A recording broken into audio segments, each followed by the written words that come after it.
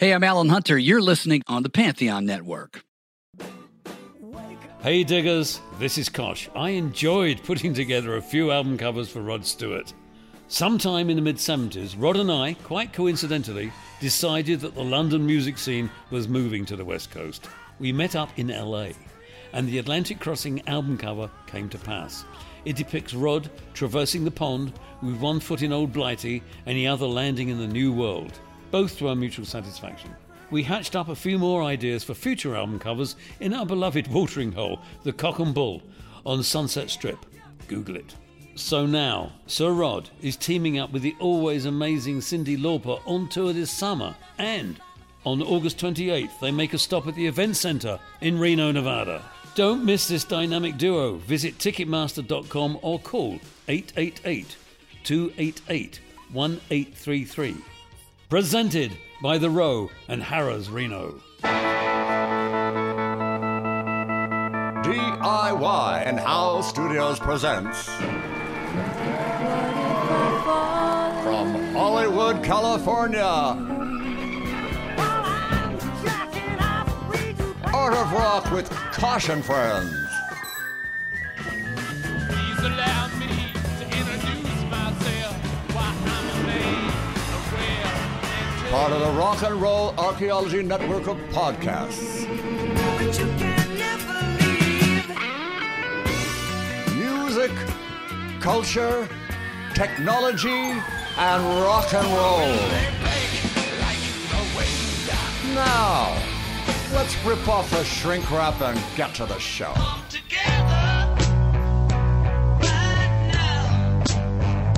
Welcome to the Art of Rock with Kosh and Friends, a production of Rock and Roll Archaeology. I am the aforementioned Kosh, and I'm behind the mic at Aftermaster Studios in Hollywood. I have had a long career designing cover art, logos, posters, and the like for rock and roll artists. About 2,000 album covers last time I checked, or at least so I'm told, for hundreds of different artists. Put it this way, you've seen some of my work. Quick plug for the brand new website, rockandrollarchaeology.com. Podcasts, show notes, social media links, all that sort of thing. That's where you find it. The network is growing like a weed every day, so do stop by. Subscribe, rate, review, and please tell a friend about Rock and Roll Archaeology. Right, that's the business. Now let's do the show.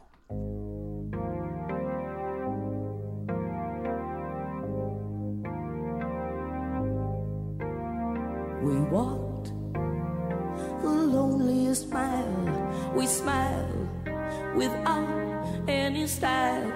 We kissed all together wrong, no intention. We lied about each other's strengths. We lived without each other.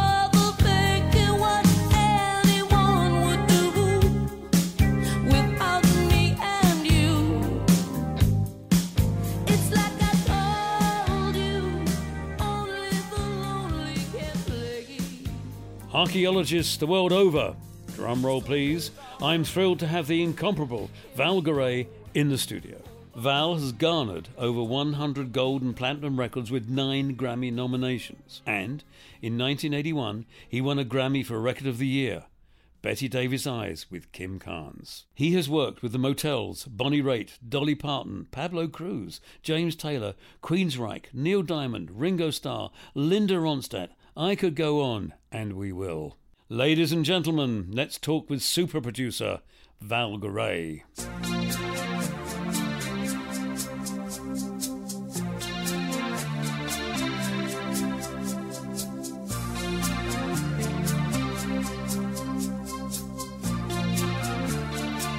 Her hair is hollow gold, her lips sweet surprise. Her hands are never cold. She's got Betty Davis eyes. She'll turn her music on you. You won't have to think twice. She's pure as New York snow. She got Betty Davis eyes. And she'll tease you. I'm with the legendary Val Garay, producer and engineer, who has probably put more hit records together than I've had hot dinners. And I would like you to sit back and listen to his story. And the first question I'm going to ask is, where did it all start? How was your dad influenced you? And where did you get into this like sort of amazing career that sort of just blows about everyone else's resumes off the planet? Okay. Hi, John. Dear boy, hello. Lovely to see you. You forgot to mention that we've been hanging out together for 40 years. odd years. But you know, I'm so much. 40. Yeah, 40 fucking years. I was 8, you were 6. Yes, exactly. No, I was 6. No, the other way and you were around. 8. Doesn't matter. Who's counting anymore? It doesn't matter anymore. Anyway, so how did it all begin? Okay. Please, yes. My father was a singer and an actor. He started in 1932 at a very famous venue in San Francisco called the Fox Theater, which was, at that time, a movie theater and a vaudeville theater. He started out as a singer and became very popular in San Francisco, the Bay Area. And he went on to do like 31 or 2 films internationally. He starred in the 3rd movie Walt Disney made called The Three Caballeros. Wow. He was in It Happened One Night. There's a very famous scene in that movie where they're on the bus and the guy's singing The Man in the Flying Trapeze. Oh, yes, and of that course. was my father. Yeah, I forgot him, yeah. I love it. You know, he did one of the first Lana Turner movies where he co-starred with her, and Howard Keel and Joel McRae, and I don't know, the list goes on forever. And, you know, and he sang in, you know, famous venues all over the world. And my uncle, who was his brother, who I love dearly, was a guitar player, an excellent kind of orchestral-styled guitar player. Oh. And so he started teaching me how to play guitar when I was around 9 or 10, and I loved writing songs. So I started writing. In fact, I found some lyrics from some of the songs I wrote when I was like 12. We got to post those. Yeah, I found them. We got to post them. Seriously, I found some of them. It was like, you know, the titles were hysterical, like, I Want You Back. We've been there, haven't we? We've all been there. They were all very right. simple, you know, 3-word titles, everything, right? So, and in that period of time, you know, I played guitar. I was kind of like a closet guitar player, I would say, because I did a lot of other things too in school, play sports and all the other normal things that kids do growing up. But in San Francisco. In San Francisco, we lived in, when I was born till I was about 6 or 7 or 8, I don't remember now, but somewhere in that range. We lived in St. Francis Woods, which is over by Twin Peaks, and then we moved down to Burlingame, Hillsborough, where I went to high school, and Stanford University down the road. And I went to Stanford for 6 years. 4 years of undergrad and 2 years of graduate school at the Stanford School of Medicine, studying to become a vascular surgeon. Vascular surgeon. This is a friend of mine we went to high school with, Ron Elliott, started a band, and so I became infatuated with that idea, and he put together a band called the Beau Brummels, which had 3 very big national hits in that period of time. Laugh, Laugh, Just a Little, and You Tell Me Why, and Ron wrote all those songs. Ron and I eventually came back around and were in a band called Pan, signed to Clive Davis. The record came out about the same time as the Loggins and Messina's first Clive record. Was at Columbia then? Columbia Records, right, okay. Pan, and it was Ron Elliott, myself, Right, okay. and the singer Keith Barber, who had a big hit in 1969 called Echo Park. Yes. Great song about the Vietnam War. So being surrounded by these people and that whole thing, I got more and more interested in playing music, and I met a cocktail waitress Here it who goes. talked me into playing in this band in this bar in San Mateo. And, you know, by the time we got done playing at 2 in the morning and she got done cleaning the glasses and putting everything away, it was 4 in the morning, and those 8 a.m. lab classes got harder and harder to make. Oh, dear. Yes, I understand. Eventually, I just said, you know, adios. But the whole reason that I was there, my father was a very big star in his era, and wherever I went as a child, well, first of all, I mean, imagine your father picking you up from high school in his Cadillac Eldorado convertible, lovely. Well, 1953, I don't know. 7, 8. Oh, yeah, okay, Yeah. okay. Yeah.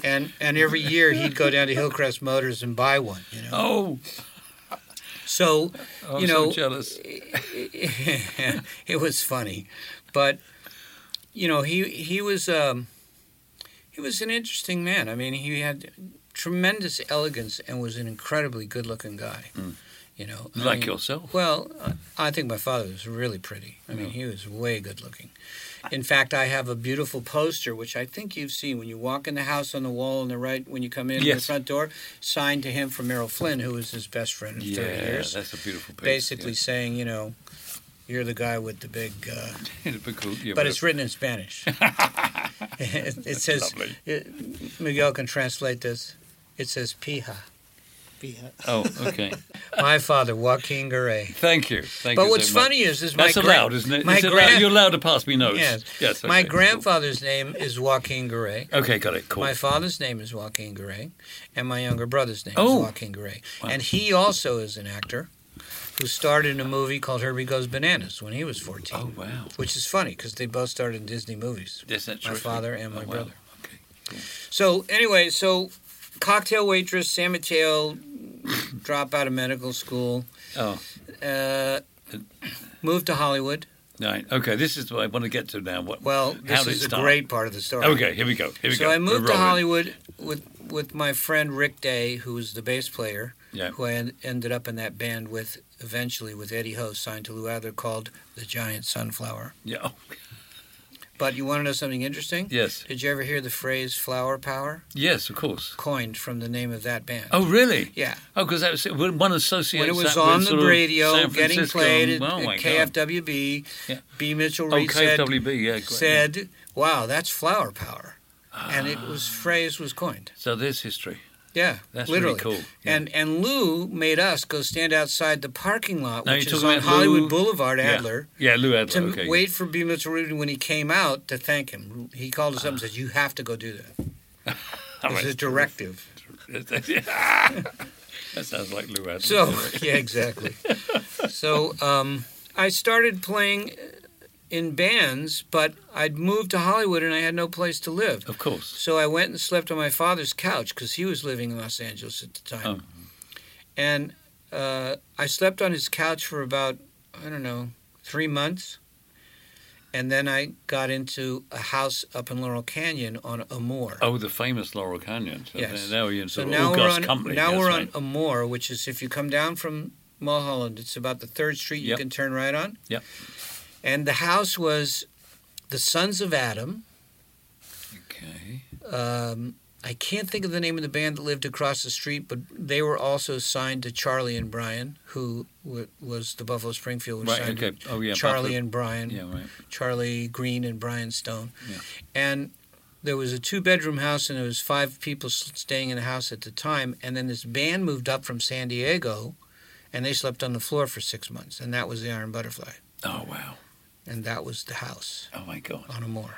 Yes, it's just like this whole sort of canyon thing is coming together. And then so cohesive. When I finally moved out of there, I moved over onto Formosa between Sunset and Fountain. Okay. In the same building with Neil Young next door to me and Dickie Davis, the road manager. And the famous Formosa Buffalo Cafe. Springfield. Yes, right. Formosa. We used to call it the Formosa Arms.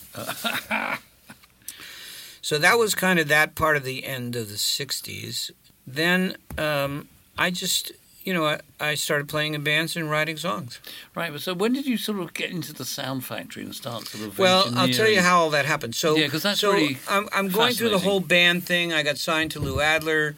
Then that whole thing kind of fell apart, and I, fumbled around for a while. And then I got into the band with Ron Elliott, and we got signed to Columbia Records and Clive Davis. Okay. And our manager at the time was Abe Hawk. The single was phenomenal, but it ended up, the day the album was released, Clive Davis got fired. Oh, right. Before he started Arista and all that stuff. The promotion staff took a liking to the Loggins and Messina record. This had a song on it called Lady Honey that was all over the radio. Yeah, right. And so that kind of fell apart. So then I got to a point where I was like, I don't know, I got to do something different. So I became part of a production company that was headed by Michael Gruber. Michael Gruber's history was he was partners with Andrew Loog Oldham in the Rolling Stones. Oh, yeah, okay, period. Stones, yeah, Yeah. right, yeah. And so now he was managing Moby Grape, he was managing Arthur Lee in Love, and he was managing Arthur Lee, me. yes, yeah, right, okay. So he was friends with Don Shane, who's the head of Decca, and so he put this deal together for this band So that I Decca would found. be London. Well, Decca, London, same thing. Yeah, okay. MCA. Yeah, okay. Oh, okay. And yeah. so he put this deal together where I could produce this band for Decca, which I did, but we needed a studio to record it. Well, unbeknownst to me, Michael was very close friends with Dave Hassinger, who owned the Sound Factory. Right. And the reason he was is because all the records that Michael was around through the Rolling Stones, Satisfaction, Under My Thumb, 19th Nervous Breakdown, all those songs were done by Dave Hassinger at RCA Studios in Hollywood. Right, okay, as opposed to Glyn Johns later. Yeah. Well, Glenn Johns later, or maybe the last time was Glenn Johns, but Yeah, I think all so. the Yeah. hits from that point through Have You Seen Your Mother, Baby were all done at the RCA in Hollywood Okay. by Hassinger.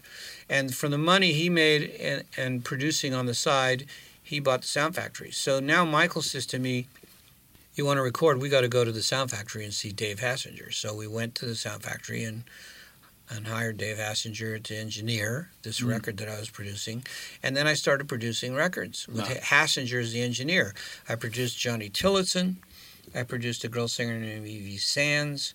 I can't think of the other acts, but there was all these obscure acts that I was getting to produce, but nothing was happening. So Hassinger said to me one day, he said, you know, you got great ears. Why don't you come to work for me? And I said, okay, I will. So I went to work for him for $100 a week, running up to the corner to the sandwich shop. Yeah, I know it very well, that sandwich shop. Yes, And a year later, I brought in a band from East L.A. called El Chicano, yes. cut a single with them called Brown Eyed Girl that became a big hit. Oh, the Them song. Yeah, the Them song, the Van Morrison Them song. song. Yeah, Right, and off it went. Then Wow. about 3 months after that, Peter Asher booked the studio with Dave. Okay. Oh, I see. I wondered how that happened. Okay. He booked the studio with Dave because Dave was the name and the draw, and everybody knew Dave Hassinger. And Dave was about 55 then and was kind of like over it. So Unlike ourselves. unlike ourselves. So Peter and Linda came in and started working on this record, but Dave was like, I got to get home. I got this young kid who's really good. You should work with him. Ah. And after 2 days of me being pawned off on Peter, Peter called him up and said, we like him. You can stay home. Piss off. Yes, right. So that's how it started with Peter.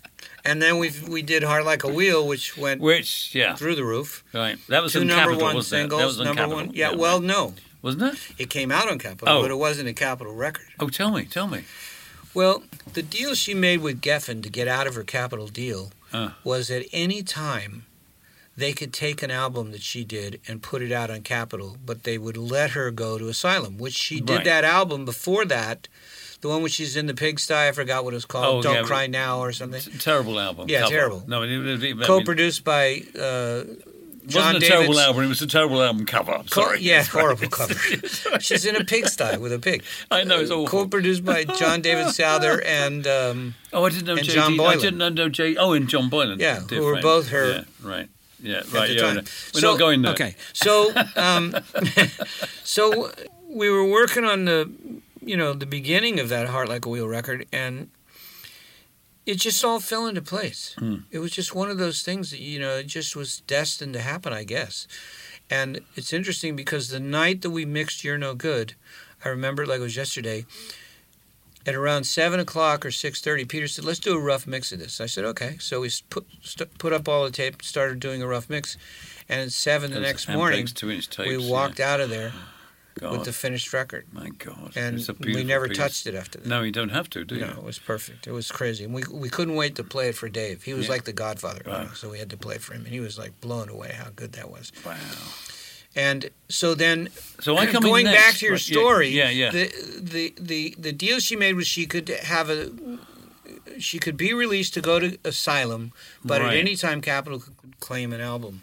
So what happened was Al Corey, Yeah, I remember Al. Yeah. who was the head of A&R or Right. the vice president of Capitol Records, he called up Peter because he knew she was making an album, and he said, I'd like to come hear some of the tracks. So to the best of my recollection, and this could be contested, but I'm pretty sure we played him like Faithless Love and Dark End of the Street and all these wow. obscure tracks. We didn't play him You're No Good No, right. and Okay. When Will I Be Loved. Yes. Right? Which were like massive. Both yeah. went to number one. Yeah. He went back to his office and called Geffen and said, I'm taking this album. Oh. Immediately. So So is he it what- smelled a rat, Yes. as it were. So then he came back and we played him, You're No Good, When Will I Be Loved? And he said to Peter and I both at that time, he said, When Will I Be Loved is going to be a bigger hit than You're No Good. Oh, really? And You're No Good was such an elegant Oh, my track. God. And it went to number one, but he was right. When Will I Be Loved was a bigger hit. Wow. It was like You're No Good sold about 850,000 singles, and When Will I Be Loved, I think, sold close to 1 million. Good Lord. I would have thought it was And I got a the case other of way around. champagne from Phil Everly. Oh, really? He Oh, wrote my it. God, lovely. Yes, of course. Yeah. So where does Prisoner in Disguise come in? 'Cause Next that's where, album. this is when I walk in. Yes. Um, So then they wanted me to do the next record with them, which I was thrilled. yeah, of course. And so when I started to do, this is something interesting if you go back and listen to the record.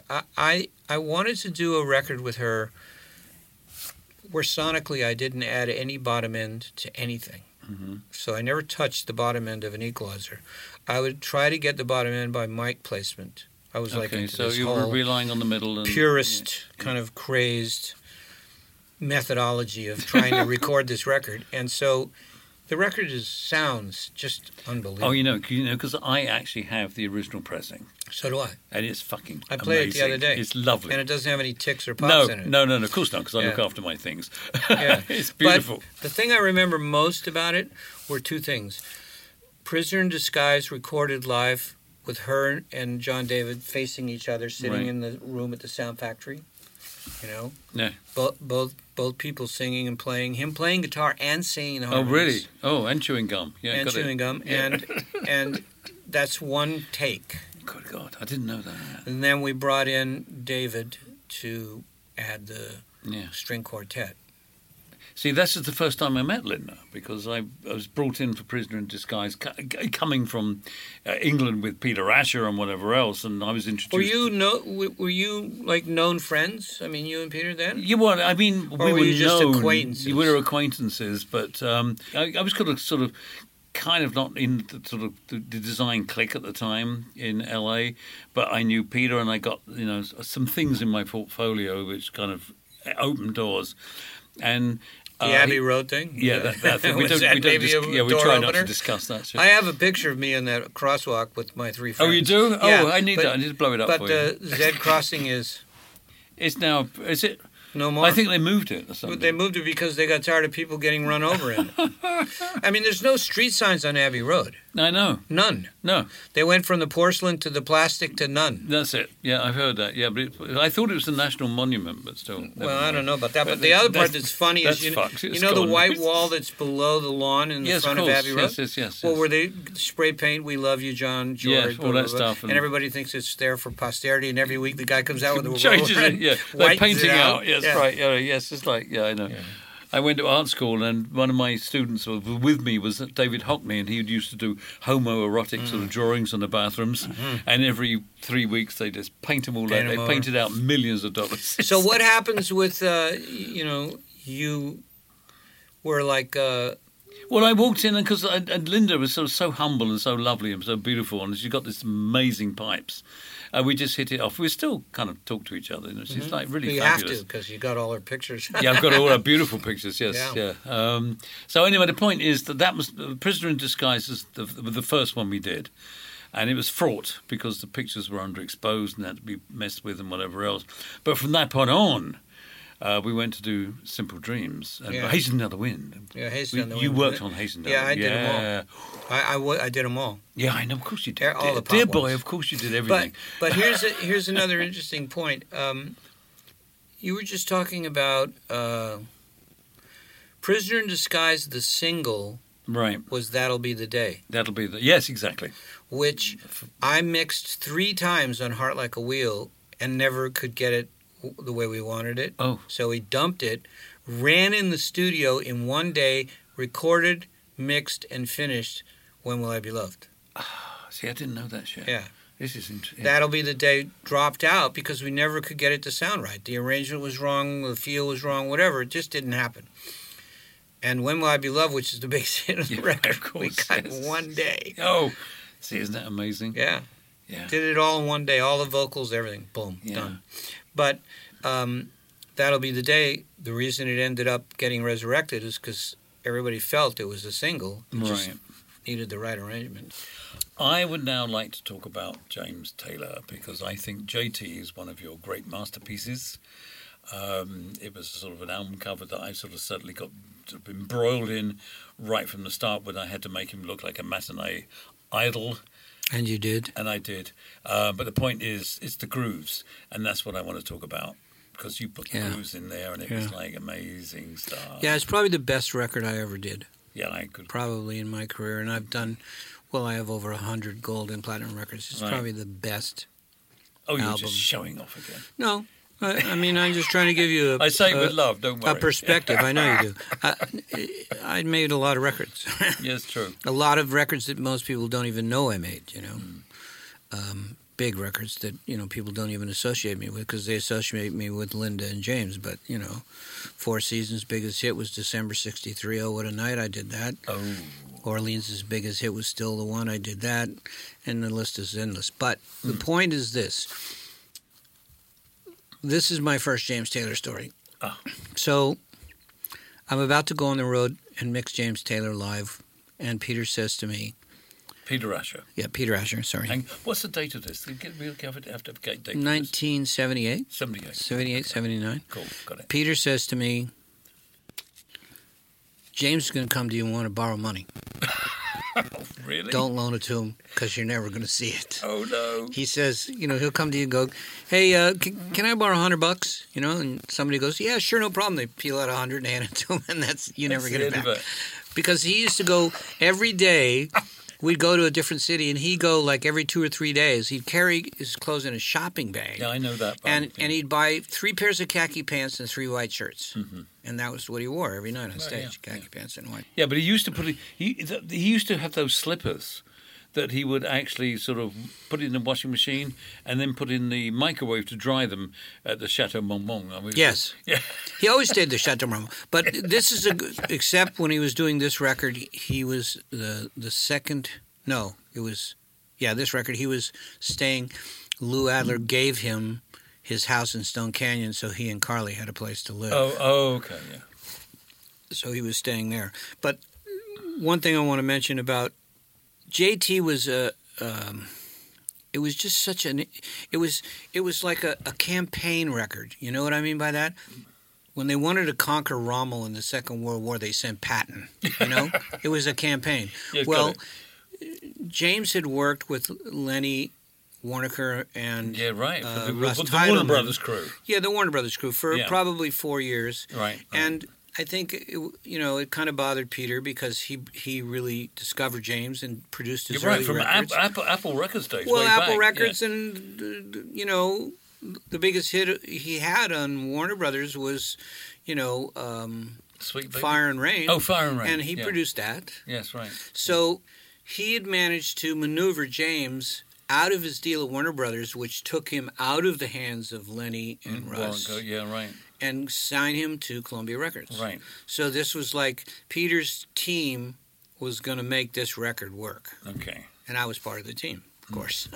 Yeah. And, Cooch was part of the team, and Russ was part of the team, and Oh, Leland was these part of great the guys. team. Oh, my God. It was We've got to just- get them on the air, by the way. These it guys was are really bulletproof, amazing. this That's thing, right. Yeah. So one cute, interesting story, when we were doing the vocals to Traffic Jam. Do you remember that track? Yes, of course I do. It's 4-part harmony, and James sang all the parts. Right. But the bass part, the night he did it, he'd had a few cocktails. So his voice, he was a little wrecked, and his voice was low, and he sang it perfectly. But we discovered a couple days later that one of the sections was a little out of tune, so we had to get him to re-sing it. But he couldn't get down to the notes, so we had to get him stoned again. I didn't know this. Oh, no, I didn't know this. So he could sing it, yeah. Funny, right? Yes, very. Okay, so the JT record, was very organic. It was 6 weeks start to finish. That was pretty brief. Yeah. It was all the basic tracks cut with him singing, playing live. Mm-hmm. Very few, fixes. Which studio? Were Sound you? Factory. Oh, it's in the Sound Factory. Yeah, Okay. Sound Factory. I did all of his stuff at the Sound Factory that's what I wanted to know. until we got to Dad Loves His Work. Oh, And- Dad Loves His Lunch, as we used to call it. Yes, and that was all done at Record One, Right. Oh, which we have to was- get to real soon. which was Her Town Too, Yes, right. which everybody thought was about James and Carly. Yes, right. But if you remember the lyrics, she gets the house and the garden, he gets the boys in the band. It was about Betsy and Peter. Yeah. Oh. James and J.D. wrote it about Betsy and Peter, and Betsy actually threatened to sue us if they put it out as a single, because she was convinced everyone would know. And then the other thing I wanted to mention about the JT record, aside from the fact that Smiling Face and Honey Don't Leave L.A. Yeah, and right. Oh, Handyman and all these great songs, there was a song on it, Endless Day in an Ocean. I can't think of the title of it. Oh, fuck. It was a duet with James and Carly. Yes, right. And then you heard the repeat of it and a repeat of it again. Yes, a reprise, well, we'd done 3 takes of it. And when I was mixing it, I forgot and left the other 2 open. And it started to repeat, so I just staggered the levels and went, this is fantastic. Oh, right, that's how it happened. And this day, it just kept repeating every phrase through the whole song. And it was simply because I left those faders open. I should tell the audience, by the way, that Val is just gesticulating. It's just like pointing things out which we can't see. But the point is, we get the message. Right, okay. So then when we were making the record, as I was telling you earlier, James and Cooch were sitting in the vocal booth, the side studio to the control room where I had James all set up for his live recording of his voice and guitar. They were just jamming, and they started jamming on this song Handyman. And the minute we heard it, because I had the mics open in the control room, Peter and I went running out and going, oh my God, we got it. And he's like, I'm not fucking doing another oldie, period. Oh, right, yeah. So it took a while to convince him, but that was the hit off that record. It was fabulous. Yeah. And the harmony voice is Leah Kunkel. Oh, is that Lee? Yeah. Oh, really? Yeah. Leah Kunkel, who we I all didn't know know. is Yeah, Cass Elliott's sister. Yes, right, yeah. Yeah. With his She's cascading phenomenal. white hair. And all that Phenomenal stuff. singer Yeah. she is. Yes, I produced her solo record. I didn't know that. Her and Russ and I did it. Yeah. Oh. Yeah, she's a great singer. And then, what else? The Flag album was wonderful. James was going through a rather dark patch. Yeah, but we did that in New York, most of it, or some of it. I'm sorry, we did some of it in New York. Because the cover of the Flag album means Man Overboard. That's the whole point of it. Exactly. And then on the other side, the back end of it was Man Rescued, I think. Mm-hmm. I'm not sure about my nautical flags, but James did. But that's the whole point of that, and that's where Rolling Stone accused me of doing the most bland album cover I think it's ever. fantastic. Well, yeah, to but this day. it's in neon. It's You a can't day-glow miss it. pink and yellow, and it's bland. I don't know. No. So, but that's when James actually said to me, "Never, ever read your reviews, Yeah, right. ever." Yeah. So I haven't since. Have you? Yeah, good. No, I don't. But we were making that record, and a lot of it we were doing in New York, so we wanted to do strings on it. And James and Peter wanted to get Arif Mardin to do it. Oh, I didn't. Oh, like Atlantic Records. Yes. Right. So Wow. I'll never forget this as long as I live. We went over to Arif's apartment, which was gorgeous. He was on like the 50th course. floor in some Of course. plaza building, and we went up to his apartment, and Peter, who's so humble and sweet, was like asking him nicely, Because he has that English Right. gentleman sort of Right. manner. Would you be so kind as to allow us to ask you to arrange the strings for this track for us? And he, of course, was thrilled to death and immediately went downstairs in his wine cellar and brought up a 1967 Lafitte Rothschild. Yeah, of course, yes. Mouton Rothschild. Yeah, So got it. we went and cut the strings at Shelley's studio at Atlantic, his room, which I found really weird because in any studio I've been in the world where you push the faders up, it got louder. Mm-hmm. And when you pulled them back towards you, it got quieter. Right. In this studio, you pushed them up and it got quieter. Oh, what? So they were backwards. So every time I had to do something, I had to think in reverse. Oh my God. And Shelley set it up that way because that's the way it is at the BBC. So if you're on the air and you fall asleep, it doesn't get cut off, it gets louder. Oh, my God. I didn't know. This is Yeah. amazing stuff. Yeah. So we did the strings there, which were phenomenal.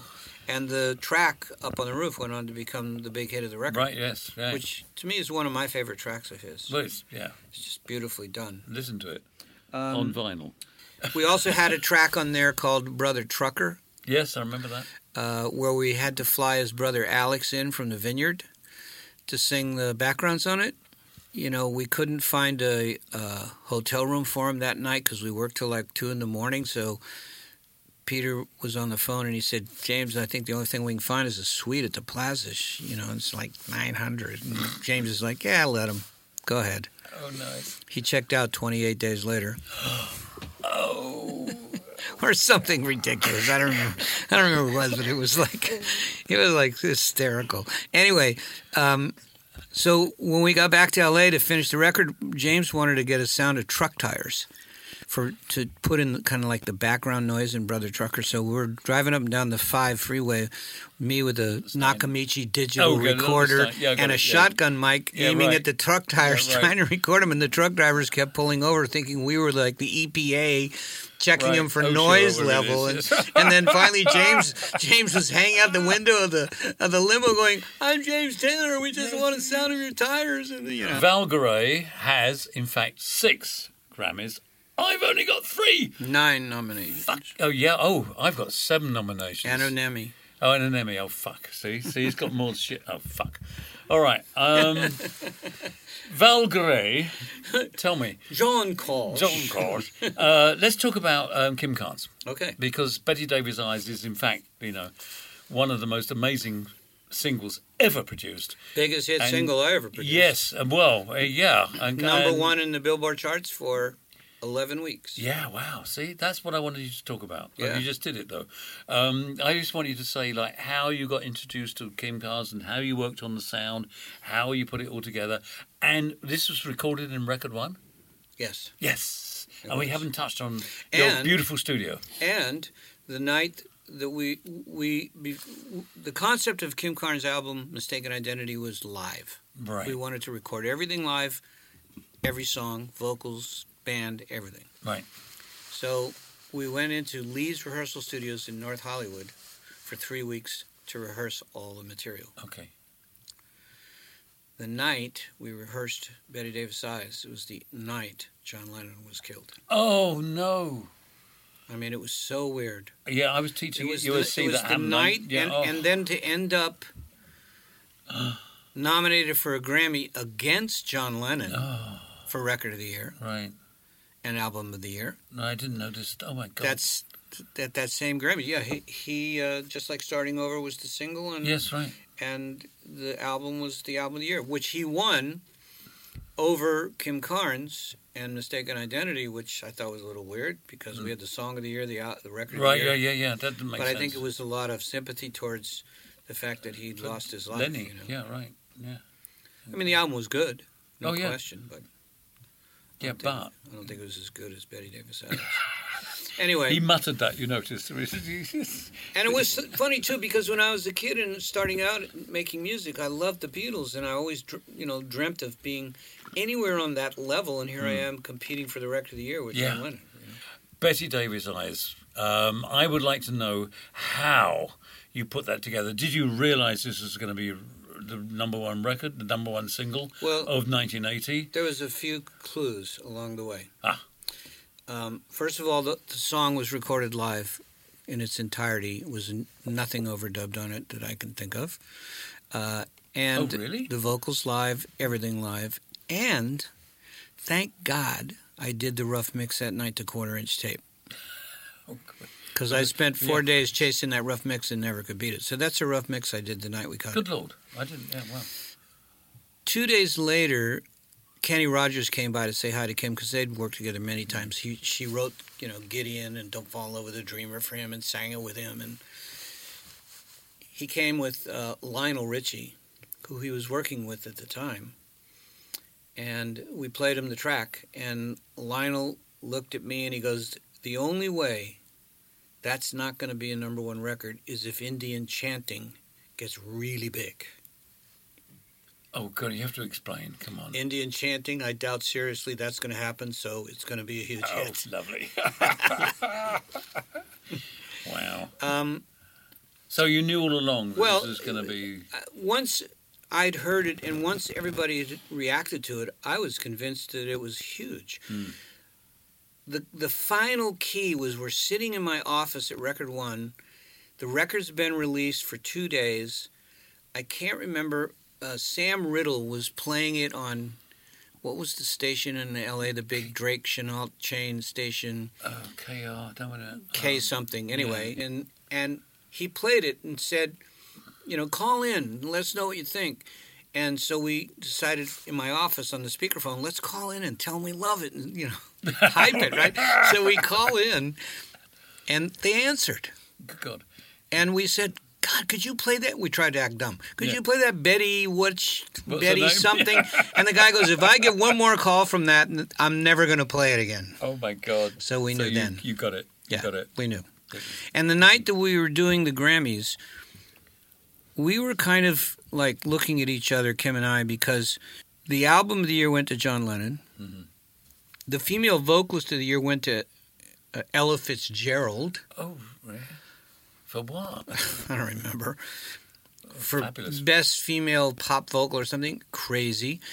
And when they were reading, and the album of the year went to John Lennon, and they were reading, the song of the year went to us, but the album of the year went to John Lennon, and they're reading the nominations for the record of the year. And when they read the song that Lionel Richie did with Diana Ross, Endless Love, Yeah. the audience went nuts. Ah.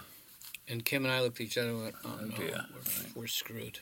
Then Kenny Loggins and Pat Benatar got to read the winner of the record of the year. And when they opened the thing, and I was looking at Kenny because I know Kenny, and he looked at me and he kind of, he laughed. I knew he won. Oh, wow. I want to talk about your state-of-the-art studio, Record One, on Ventura Boulevard. Come on, tell me about how you built it and why, and all the background that goes into the fact that you had probably the premier studio in the whole of Los Angeles. For 10 years. Yes. Yeah. Yes. Well, what happened was I was working at the Sound Factory for many years, and I kind of had a falling out with the owner, who was my mentor and teacher, Dave Hassinger.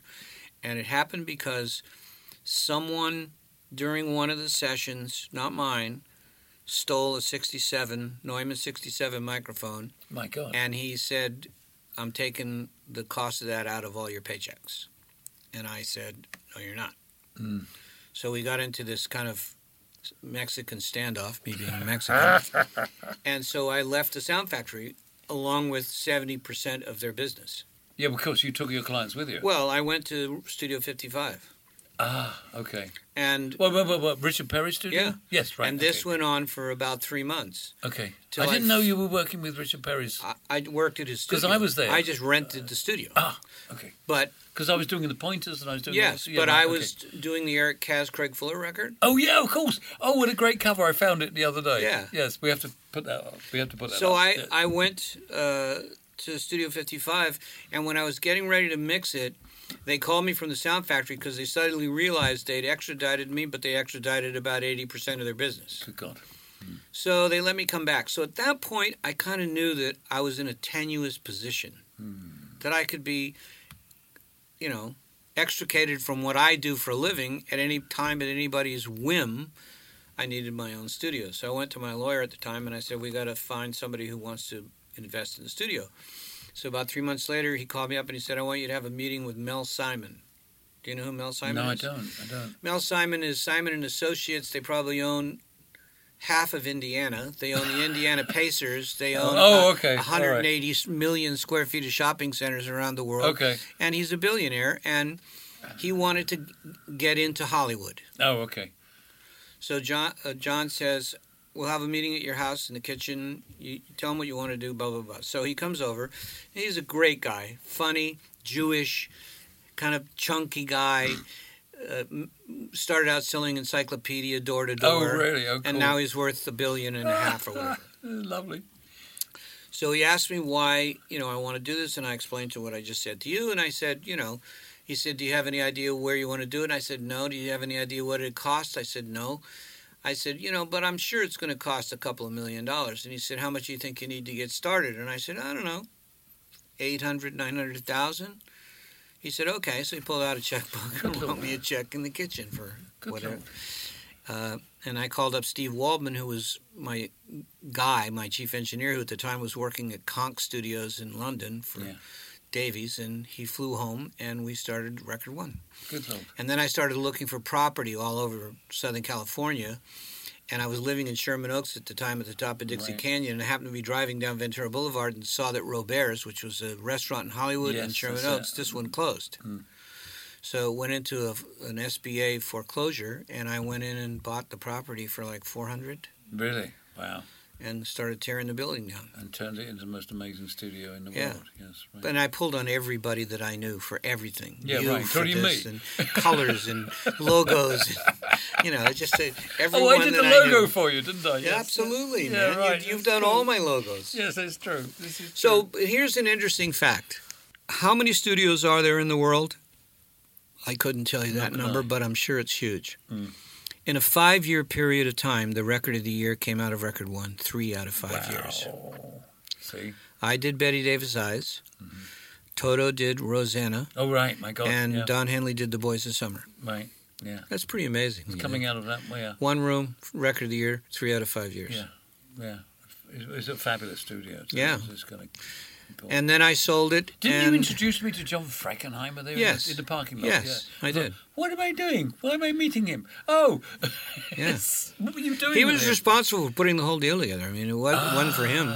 He was my lawyer at the time. Oh, I didn't realize. For like 15 years, he was my lawyer. Okay. Record One obviously became one of the greatest studios in Los Angeles, if not the whole country. But when you were putting it together, you obviously had plans. You had to know what it sounded like. You had to make the people who were coming there comfortable, because that's very important. So what went through your mind when you suddenly thought, oh, I've got this lot, and now I've got to do something with it? One of my minors in college was architecture. And the only reason I didn't become an architect was because one summer I apprenticed at an architectural firm, and I spent all summer working on this project where I would research the type of wood for the floors and the type of wood for the cabinets and kind of tiles in the bathrooms, and it was just meticulous. And the contractor came in to build a house, and he goes, can't get that, replace it with the plywood, can't get that, replace it with it. And I went, I don't want to do this. So I went out, and when I bought the property, I went out and I bought a 7-foot drafting table. Right. And I sat down, bought a roll of vellum, spread it out, and I started drawing the plans myself. I drew all the plans for that studio. Okay. But I had to hire an architectural firm because I didn't have a license. So they had to transfer them into their drawings, their firm, and then get a plan check so that we could build it. But I actually drew it. Yeah, but you also had to take care of the sound. I wanted to copy, which I did, the control room and studio at the Sound Factory to 1/4 of an inch. Okay. I spent 6 months measuring every square inch of that control room at the Sound Factory. That's what I wanted to get out of you. Every square inch. I still have the drawings. I mean, I measured everything from every angle possible.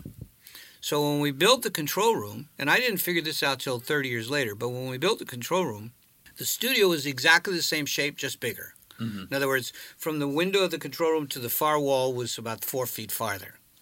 And from the window on the side one to that wall was about 4 feet farther because we had the room. So it was the studio was just bigger, but it was the same shape, the L shape going around the control. Right, yeah. Because of all the studios that I worked in, I wanted this thing to be bright and cheerful. I didn't want it to that's be the big dark. thing. Yeah. So I did the control room in white oak. And you buy the wood from Arkansas, and it's random length, random width, and it has to be put in one board at a time.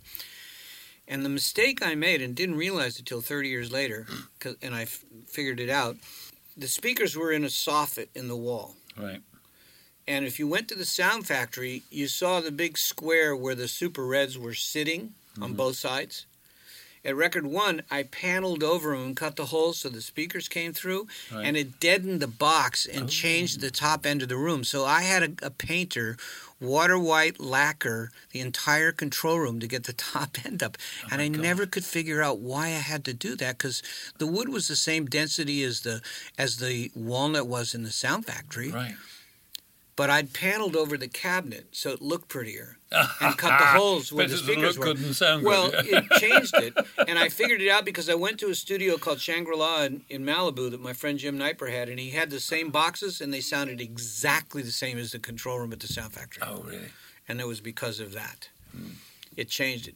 So what I did was I had the state-of-the-art way before anybody else did because of Steve Waldman, who was my chief engineer. Right. He'd researched Q-Lock, which was a company in England that allowed you to lock two 24 tracks together. Nobody had that capability. I had it right from the very beginning in day one. I had the console built by API. It's the last one that came off the floor before they went bankrupt. Yeah. I had transformerless mic preamps in all 40 inputs to that console. Nobody had that. Okay. So how many channels do you have on that board? Well, it was 40 inputs. 40. Yeah. Okay. But nobody had this kind of technology when I built this. So I was capable of running two 24 tracks all the time.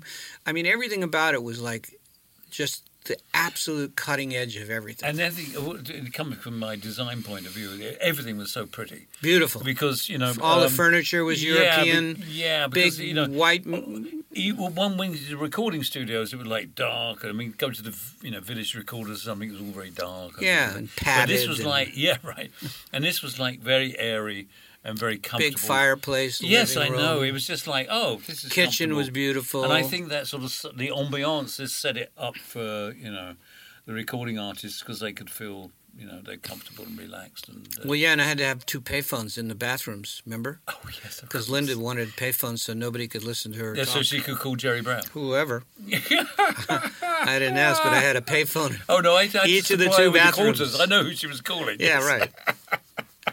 Two payphones.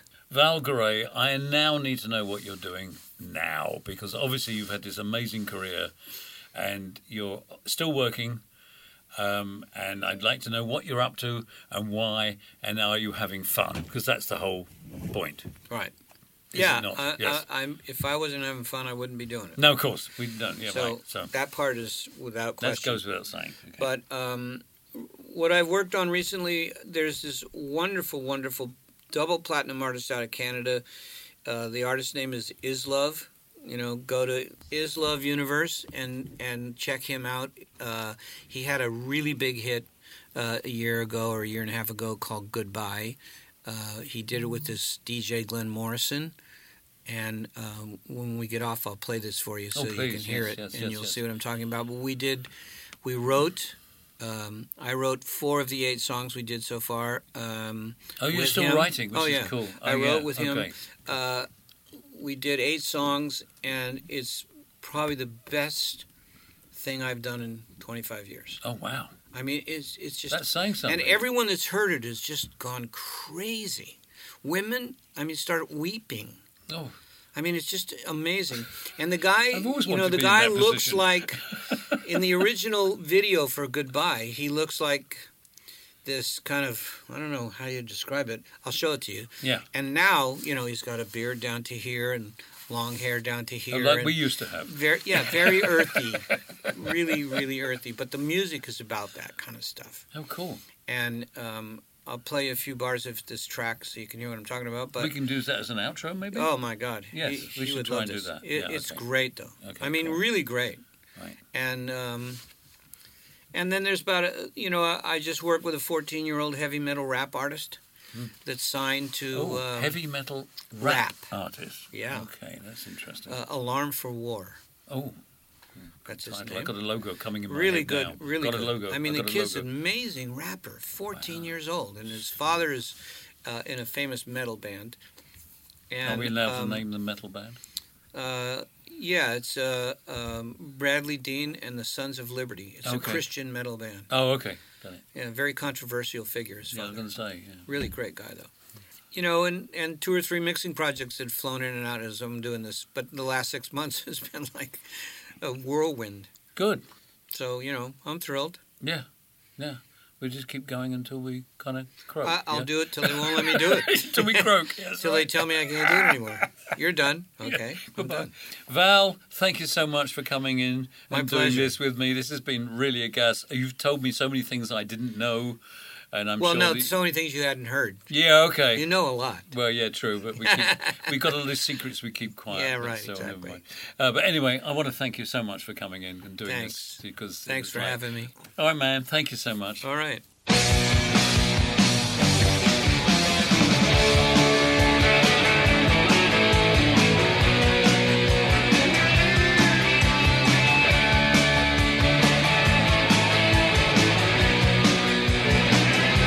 Hey, it's been so long since I have ridden with a pen. You know it's sharper than a saber. I don't feel like Errol Flynn.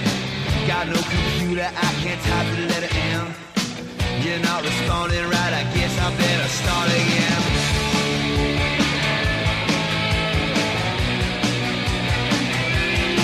Well, let's pretend this fella's hungry. Got a dozen mouths to feed. He asked for money for a bus pass him a hard piece. I throw him $1. It's exactly what he needs to get. You have been listening to the great producer and music engineer, Val Garay.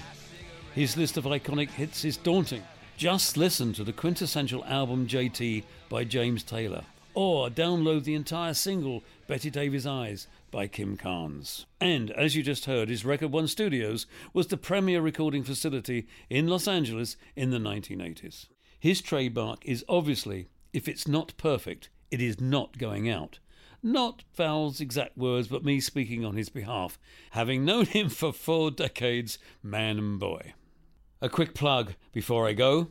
I'm online at koshdesign.blogspot.com, and you can find me on Facebook at Kosh Art. This is The Art of Rock with Kosh and Friends on Rock and Roll Archaeology. Thank you for stopping by, and we hope to see you next time. Cheers. Can I get a beer in here?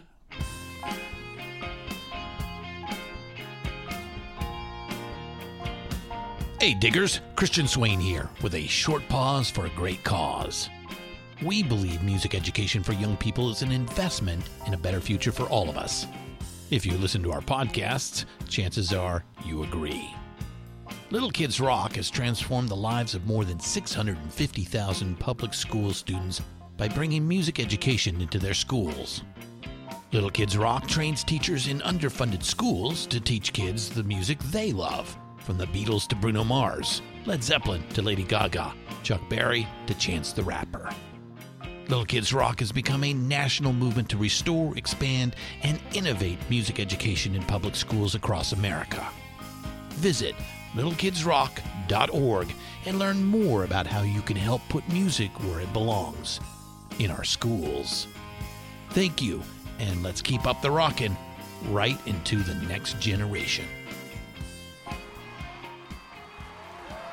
Art of Rock is written by Kosh and produced by Christian Swain. All sound design and incidental music by Jerry Danielson. All quotes performed by actors unless noted. Playlists can be found at iTunes, Google Play, and Spotify. Please purchase these great and important tracks. All songs, clips, and references can be found on our show notes.